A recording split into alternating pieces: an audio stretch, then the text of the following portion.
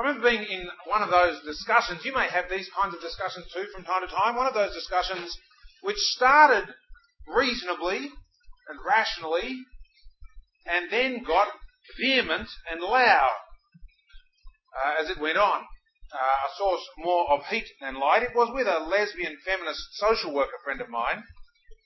Anyway, I made one of my more silly comments in defence of what she called the system. The system. And then she went on and said, and I quote, "You would think that. You tick every power category there is. You are male, white, educated, Western, heterosexual, and wealthy." And that was the end of the discussion. Really, once someone's boxed you in like that and said, "You would say that. You tick every power box there is," there's not really much comeback from that, is there? And so I just sort of acted like a goldfish for a bit and went and got a drink. Over the last 2 weeks, we've been looking at that disturbing book of the Bible, Ecclesiastes, written by what some might say is a highly disturbed man, Kohelet, or the teacher, and we've seen that he has a modest proposal for life, which recognises both the possibilities and the limits of life and wisdom. His is a middle way in an all-or-nothing world, and I think that can leave us a little uncomfortable. This middle way. It won't break itself on the rocks of the world's intractability, but nor will it spit the dummy and head for Nimbin. Rather, it is a way which does what it can. It fears God and knows that there's a time for everything under the sun, and that God has made it this way so that we should fear Him. Today we're going to continue to walk with wisdom from the teacher into an area which, if we don't get our heads right, then we will find ourselves acting like fools. Namely, the question of power. I feel all 6 power categories. It's worth asking yourself how many you feel. And I suspect it's a lot. And if you're tempted to exclude yourself from some of them, perhaps thinking, particularly the wealthy one, you might say, "Oh, look, I'm just a poor student." That is nonsense, and perhaps I could ask you to pause until the end of the talk before you draw that conclusion.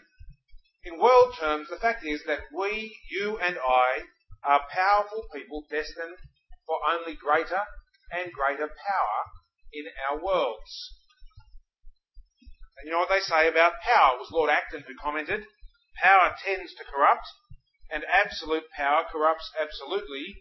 Great men are almost always bad men." The teacher looks at 2 forms of power in the chapters we're going to examine today. Economic power, the power of wealth, and political power, the power of rulers. And he speaks words of clarity and wisdom about both. First then, wealth. Wealth. We live in a world as much now as it was then, as much then as it is now, a world of abject economic oppression.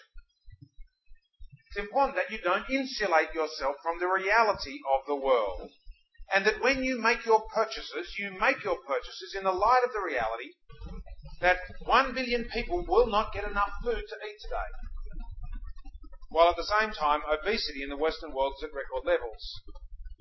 That in the last 50 years, 400 million people have died from hunger and poor sanitation, 3 times the number of people killed in wars. That in developing countries, 6 million children die each year, mostly from hunger-related causes, and that ending hunger is not that relatively expensive. One estimate is $13 billion per year more. It turns out that the Western world spends more annually on pet food than that. Pet food. We live in a world of abject economic oppression. And the teacher knew it as well as anyone. Verse 1 of chapter 4, if you have your Bibles with you. Chapter 4, verse 1.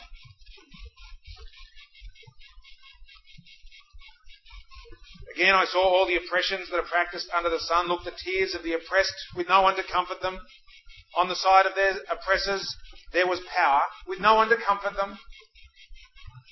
And I thought the dead who have already died more fortunate than the living who are still alive. But better than both is the one who has not yet been and has not seen the evil deeds that are done under the sun. The fact is, the world is a miserable place for many, many people, oppressed with no one to comfort them. That is, no one to assist in changing their circumstances.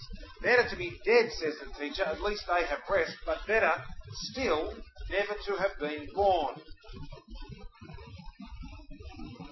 That is a sobering thought, isn't it, for a Tuesday lunchtime? Where does this oppression come from? Well, the teacher sees with piercing clarity. Verse 4, then I saw that all toil and all skill in work come from one person's envy of another. This also is vanity and a chasing after wind. Envy, says the teacher. Envy is what drives people to perpetuate a world in which some are up and some are down. Envy, the dissatisfaction with what I have and the desire for what someone else has. Beauty, intelligence, luxuries, opportunities, success, fame, wealth. You see what others have. And instead of thanking God for the blessing that He has given to them, you just want it for yourself. Envy is comparing your situation to others, or even comparing your situation to some dream that you have, and in the comparison, finding yourself wanting. And so you become demanding, you see. Demanding because you think what God has for you doesn't stack up compared to what God has for someone else, and that deep down, God is not good, at least not to you. God is not to be trusted, at least to deliver to you. And therefore you start making your own life. Envy is based on this comparison of you with another. I used to live next door to a house, and my kitchen was on the second floor of the house where I lived, and that means that we could see down onto the back door of the house next door. The back deck, rather, of the house next door. And I was in the stage of life where I had young kids. Young kids are messy. Can I just advise you, make sure that when you have young kids that you have pets, especially dogs, so that when the food which you intend for their mouths ends up nowhere near their mouths, whack, off it goes, spaghetti flying everywhere, all that kind of stuff. At least you've got the vacuum cleaner to just kind of do the job. Anyway, my evenings were spent with the young child phase, kind of stressed and anxious and sweaty and miserable, trying to get food that the kids didn't want into their mouths. The dogs are sort of getting under feet. There's crying and tears and disgust at this food that I've prepared. I'm trying to make them eat green things. They hate green things, broccoli, beans, all that kind of stuff. What they want is tomato sauce on top of some tomato sauce. No, it's just... And I would look down out of my window, my second story window, and glance at the deck of my neighbours, upon which sat my neighbours, who have adult children, sitting there with phone in hand, book on lap, gin and tonic, with a tingling of ice. Tinkle, tinkle, tinkle, tinkle. And they would sit there for an hour or two, just chatting, enjoying the time, whiling the time away. I'm dying in the kitchen up next door, before they would wander off down the road for a quick bite to eat. Well, I'm changing nappies. I'd be okay if I was just sitting there, if I was just looking after my kids myself. But it's seeing the alternatives. It's seeing the other situation. Seeing it and wanting it. 5 years or so after I left school, I saw a classmate driving on the other side of the road at King Street.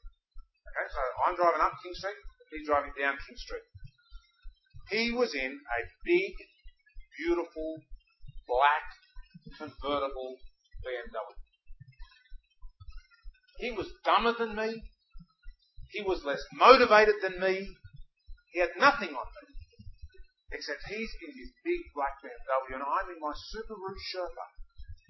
666 cc's of rippling, raw motor vehicle power. And I compare. And I envy. And my discontent rises. It's worth asking yourself the question, is just how much envy there is in your heart.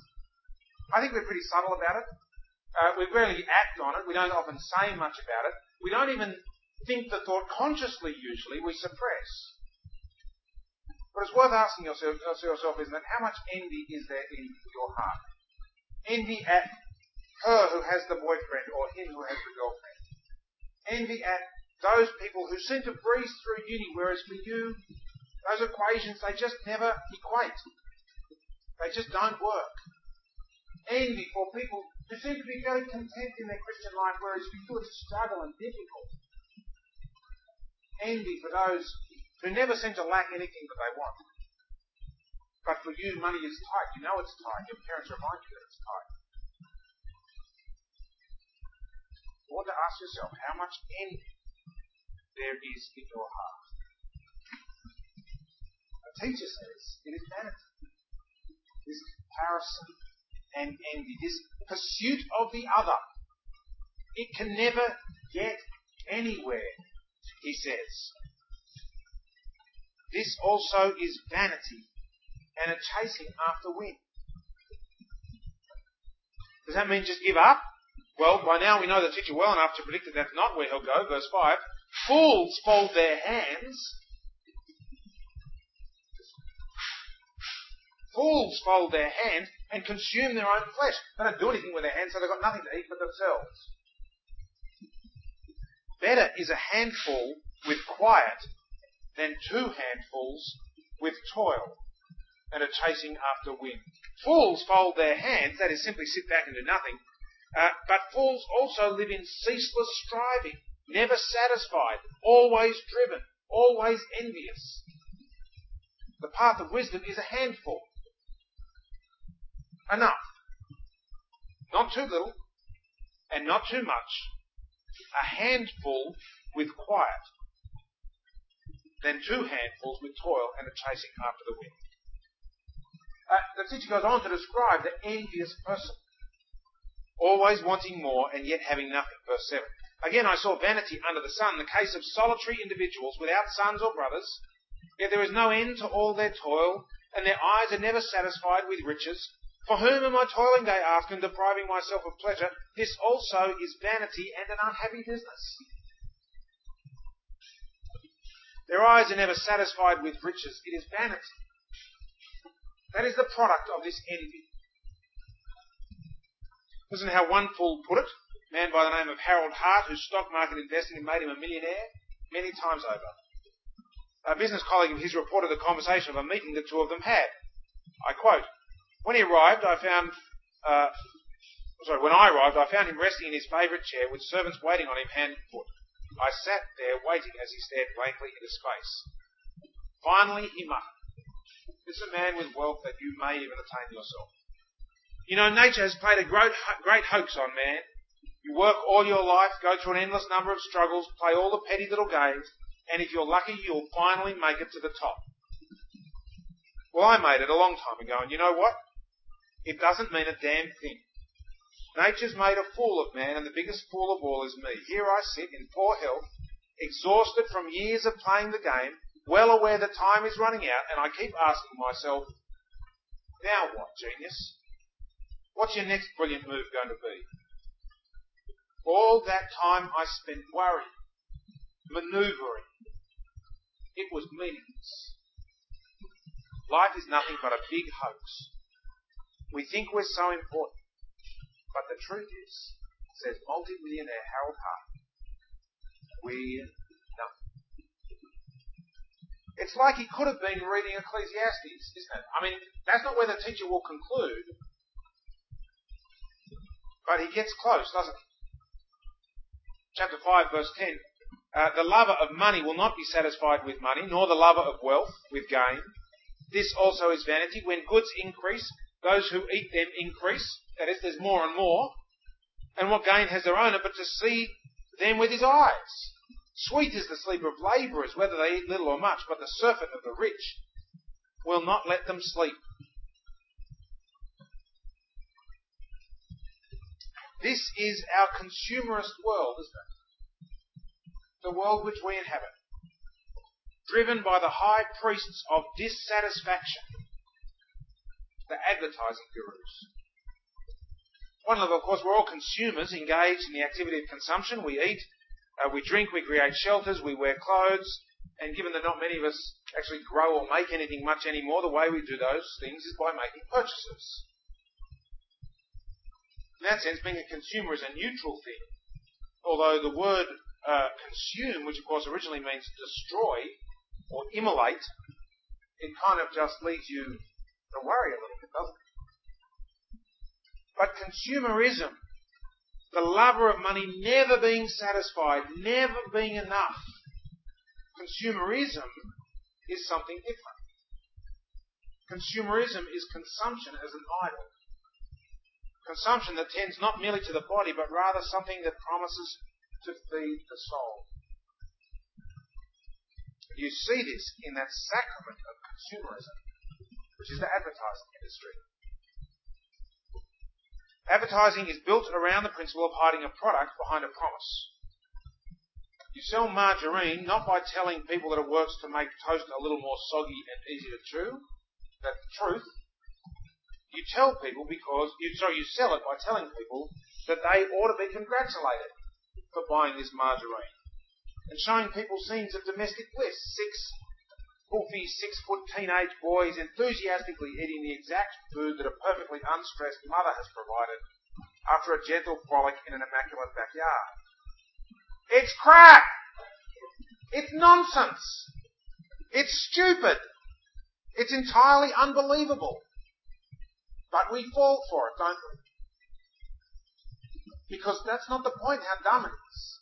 The point is, it's desperately desired.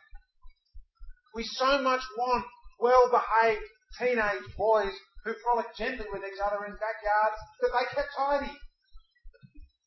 And by offering the picture, the image of some bikini-clad 19-year-old swanning around the beach and saying, if you drink Coke, yes, you'll be like this.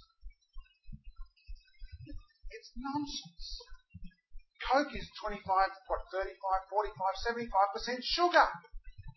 As if you're going to drink Coke and end up like that. But that's the images of life that we have, you see. And that's the trick, to make a link between this product and that life. Of course, it can never work, and that's the point for it not to work. The point of consumerism, the point of advertising is precisely for it not to work. Because what would happen if it did work? You'd stop buying the product, wouldn't you? The goal is to keep offering you something by tricking you you'll get it, and then not giving it to you so you'll buy some more. I heard a joke a while ago. There was a man who invented the unbreakable toy. He was assassinated. What toy company wants the unbreakable toy? The whole purpose of toys is that they break. So then parents buy them again, and again, and again. No one wants an unbreakable toy, because that doesn't suit our consumption, our consumerism. That you go round and round the cycle, and addiction sets in. The advertising stokes the fires of our desires, and at the same time ensures that they are never truly satisfied, and so next time we need a bigger hit. We become consumption idolaters. Because that's what it is. It's wealth and consumption as an idolatry. We're distracted from real issues of the soul, things like character and meaning and duty, and led to think only about the banal and trivial. Or if that doesn't work, we're told that those issues of the soul can be met elsewhere than God. We learn that if we're feeling a little bit down, what do you need? You know what you need if you're feeling a bit down. A bit of retail therapy. Get shopping is the answer to everything. It's pathetic. We're taught to be self-centered, not other person-centered. We're taught to eliminate pain, not sin. We're taught to pursue fun, not character. Instant gratification, not patience. Self-awareness, not self-examination. We're taught to see ourselves as isolated individuals seeking satisfaction, not members of a body where sacrifice makes perfect sense. Don't fool yourself that you're immune to all this. Why is it that you buy the clothes that you buy? Why is it that you have the toys that you have? Why is it that the latest gadget that gets introduced will be adopted by Christians pretty much as quickly as any other? We are victims of this. We are perpetrators of this as much as anyone else. And it is an idolatry. Billions and billions of dollars are spent educating to be happy and unhappy little consumerists. The media industry has overtaken the arms industry as the single largest industry in the world. But consumerism will break your heart. It will break your heart because your heart belongs not in things, but in God and in people. See how the teacher puts it, chapter 5, verse 13. There's a grievous ill that I've seen under the sun. Riches were kept by their owners to their hurt. And those riches were lost in a bad venture. Though they are parents of children, they have nothing in their hands. As they came from their mother's womb, so they shall go again, naked as they came. They shall take nothing for their toil, which they may carry away with their hands. This also is a grievous ill. Just as they came, so shall they go. And what gain do they have from their toiling for the wind? Besides, all their days they eat in darkness, in much vexation and sickness and resentment. That's better translated, anger. This is a dreadful lot, the idolatry of wealth. It's like all idolatries. It will kill you. It will destroy your soul. If your worship is not the worship of the true and living God, it will destroy you because it will never give to you what you ask from it.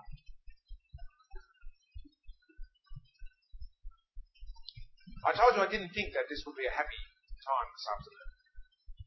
Because you see, you are very wealthy by the world's standards. And this is the predominant picture that the teacher has of your life. Now it's possible for the wealthy not to be greedy and envious in their wealth. Verse 18, look what he says. This is what I've seen to be good. Chapter 5, 18. It is fitting to eat and drink and find enjoyment in all the toil with which one toils under the sun, the few days of the life God gives us, for this is our lot. Likewise, all to whom God gives wealth and possessions and whom he enables to enjoy them and to accept their lot and find enjoyment in their toil, this is the gift of God. For they will scarcely brood over the days of their lives because God keeps them occupied with the joy of their heart. You see, the teacher recognizes that it's possible for those who are wealthy not to be consumed by it, but not to turn it into an idolatry. It's possible, but it's not likely. 200 years ago, John Wesley wrote this: I fear wherever riches have increased, the essence of religion has decreased in the same proportion. What's the richest part of the world today? What is the least Christian part of the world today? He was right. Therefore, he goes on, I do not see how it is possible in the nature of things for any revival of true religion to continue long. For religion must necessarily produce both industry and frugality, says Wesley. And these cannot but produce riches. But as riches increase, so will pride, anger, and love of the world in all its branches. That's just straight in Ecclesiastes. He concludes, is there no way to prevent this continual decay of pure religion? We ought not to prevent people from being diligent and frugal. Then he concludes almost in despair, we must exhort all Christians to gain all they can and to save all they can. That is, in effect, to grow rich.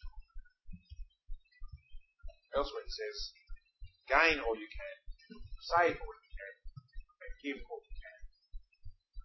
That was Wesley. I think the teacher is even less optimistic. Chapter 6, verse 1. There is an evil that I've seen under the sun, and it lies heavy upon humankind, those to whom God gives wealth, possessions, and honour, so that they lack nothing of all that they desire, yet God does not enable them to enjoy these things, but a stranger enjoys them.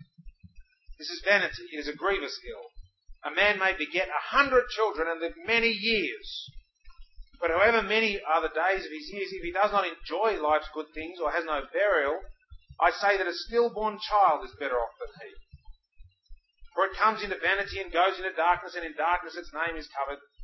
Moreover, it has not seen the sun or known anything, yet it finds rest rather than he. Even though he should live 1,000 years twice over, yet enjoy no good. Do not all go to the one place. This is the dreadful indigestion of materialism.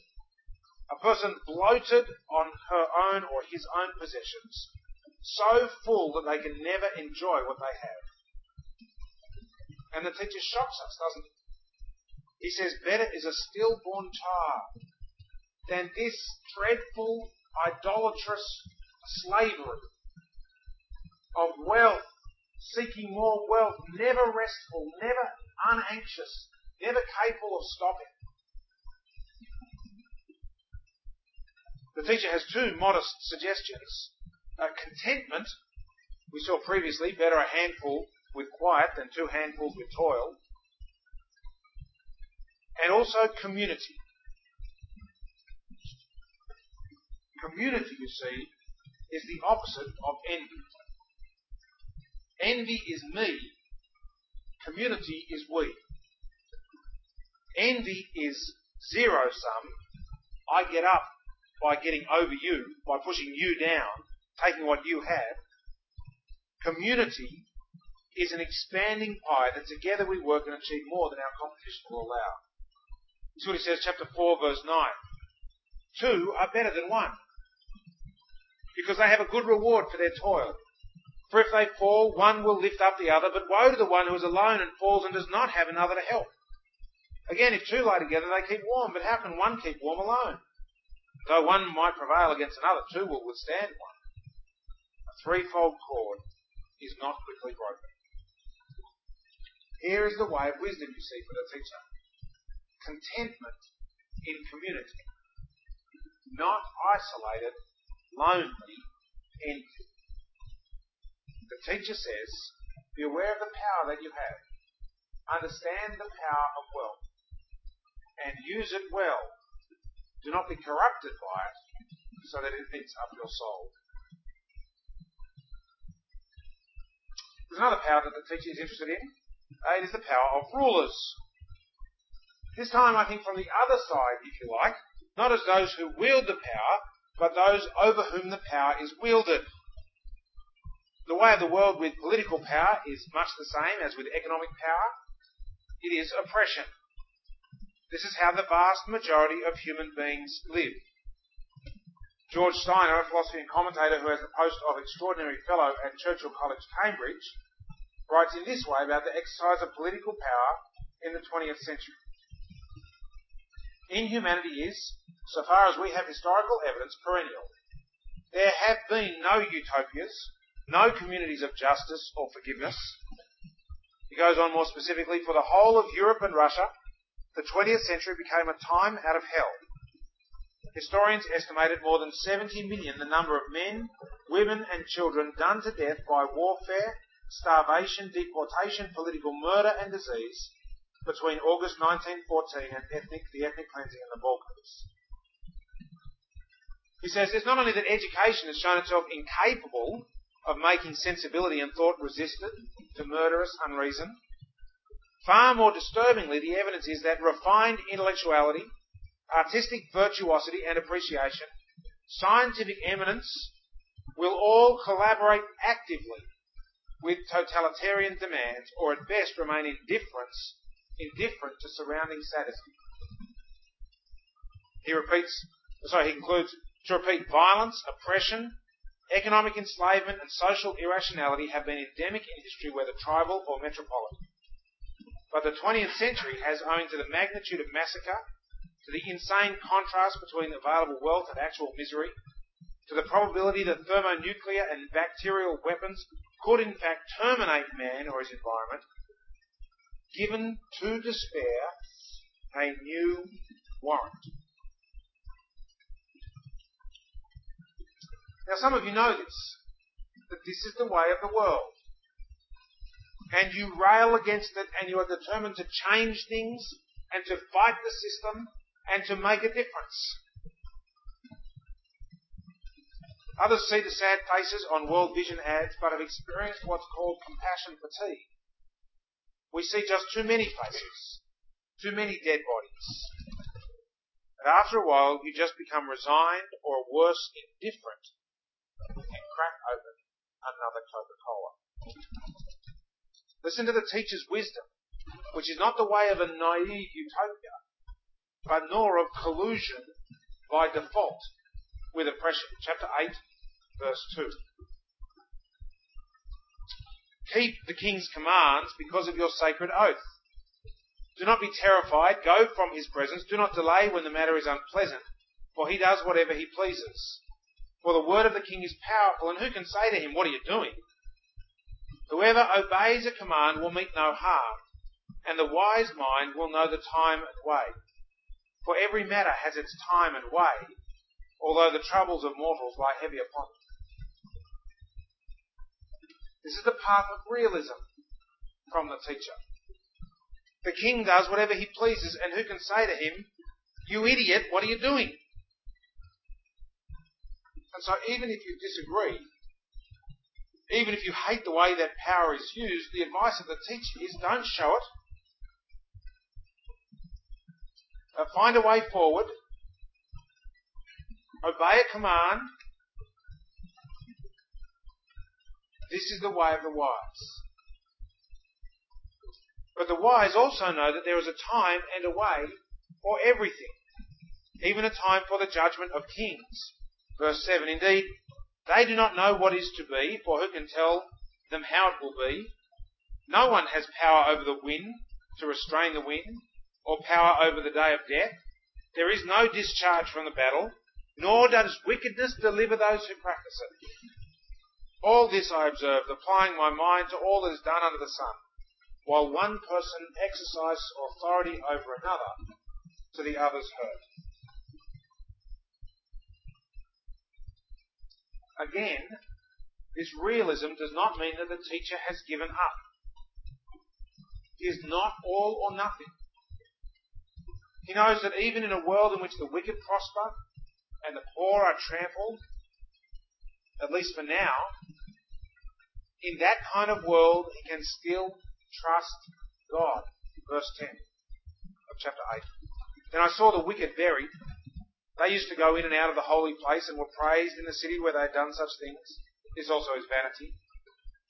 Because sentence against an evil deed is not executed speedily, right? God delays. The human heart is fully set to do evil. Those sinners do evil 100 times and prolong their lives, yet I know that it will be well with those who fear God, because they stand in fear before him. But it will not be well with the wicked, neither will they prolong their days like a shadow, because they do not stand in fear before God.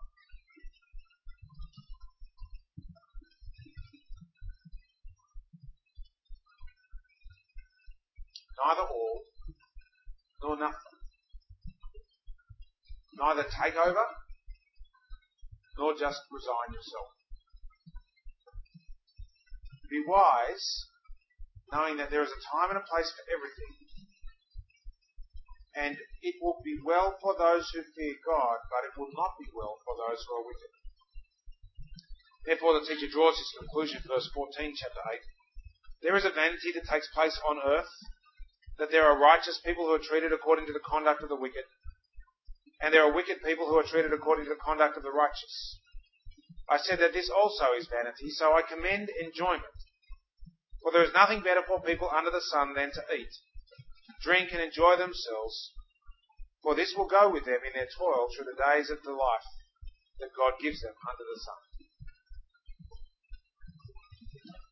The teacher says, face the fact that you live in a world where you will constantly run into injustice. You will see people oppressed. And because of the quality and extent of our communications, we will see them more than at any other time in history. Do check and make sure that you are not the oppressor, won't you? The teacher says you will not stand in your evil if you do evil. If you do have power, be very careful that you don't bring injustice onto someone, especially know how you treat people who are weaker than you. If you have a sharp tongue, a smart tongue, be very cautious how you use it. If you're very intelligent, make a very specific effort not to hurt people in being right all the time. But know at the same time that in all likelihood you too will be a victim of injustice, small perhaps, or even big. For most, this creates bitterness and even viciousness, doesn't it? But our model is to be that of the teacher, or perhaps even more clearly, Jesus, who did not return abuse for abuse, who did not threaten when threatened, but entrusted himself to the one who judges justly. That's what the teacher says. Fear God. Don't lash out, but entrust yourself to the one who judges justly. Respond to the evils that are done to you and around you, knowing that there is a real judgment to come. The teacher knew enough to keep him going. He gets very little sense of how this future judgment will play out, and says nothing particularly to say about it. But that doesn't stop it actively working for him, functioning in his life, to sustain him in his fear of God and in his pursuit of this middle path. Neither all nor nothing, but a middle path. We, of course, know much more about this judgment. The glorious judgment of Jesus on evil and wickedness, when he will set all things to rights, when he will defeat the power of death and sin in this world, and he will renew it to rejoice as a place of life and peace. Our knowing, again, hear me, doesn't mean that the teachers just can be put to one side. No, our knowing gives us even deeper confidence to pursue the path that the teacher outlines for us. We've talked about power, and in a sense it's an ugly topic, I think. Power almost always hurts people. That is the way of the world. For the teacher, this is inevitable and is the pattern of the fool to try and restrain the wind. The only safe place for the use of power is in the fear of God. The only alternative to the idolatrous use of power is laying down that power in worship of the true and living God, not lording it over others, financially or politically, but serving God and serving others. Listen to the teacher one more time, chapter 5, verse 1. Guard your steps when you go to the house of God. To draw near to listen is better than the sacrifice offered by fools, for they do not know how to keep from doing evil. Never be rash with your mouth, nor let your heart be quick to utter a word before God. For God is in heaven and you upon earth, therefore let your words be few. For dreams come with many cares, and a fool's voice with many words. When you make a vow to God, do not delay fulfilling it, for he has no pleasure in fools. Fulfill what you vow. It is better that you should not vow than that you should vow and not fulfill it. Do not let your mouth lead you into sin, and do not say before the messenger that it was a mistake.